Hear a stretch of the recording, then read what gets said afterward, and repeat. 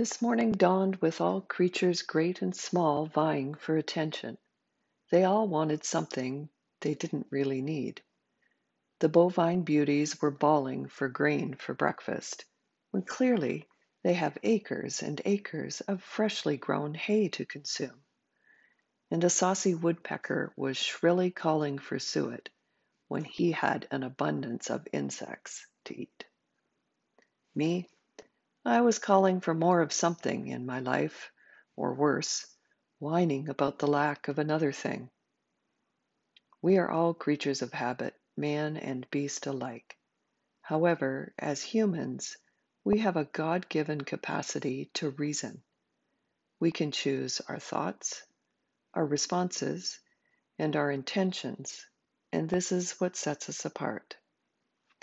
In earlier episodes, I have spoken about my love of animals, and I give daily thanks for the joy they bring and the oftentimes funny object lessons they provide. By times, I see how their behavior is not so different from mine.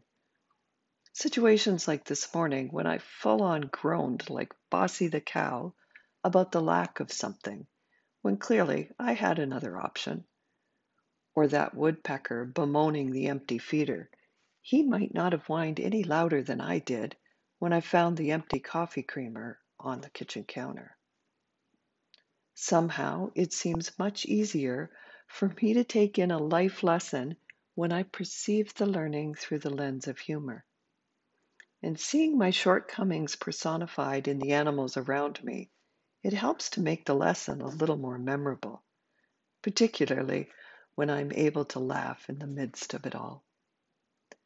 That fresh perspective is a great opportunity to look on the brighter and the lighter side of life, and to embrace making a change to my response to those little life irritations.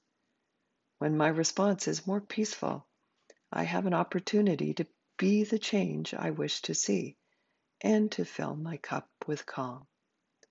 I hope you are able to find the humor in your day and feel the joy that comes with it. Thanks for checking in.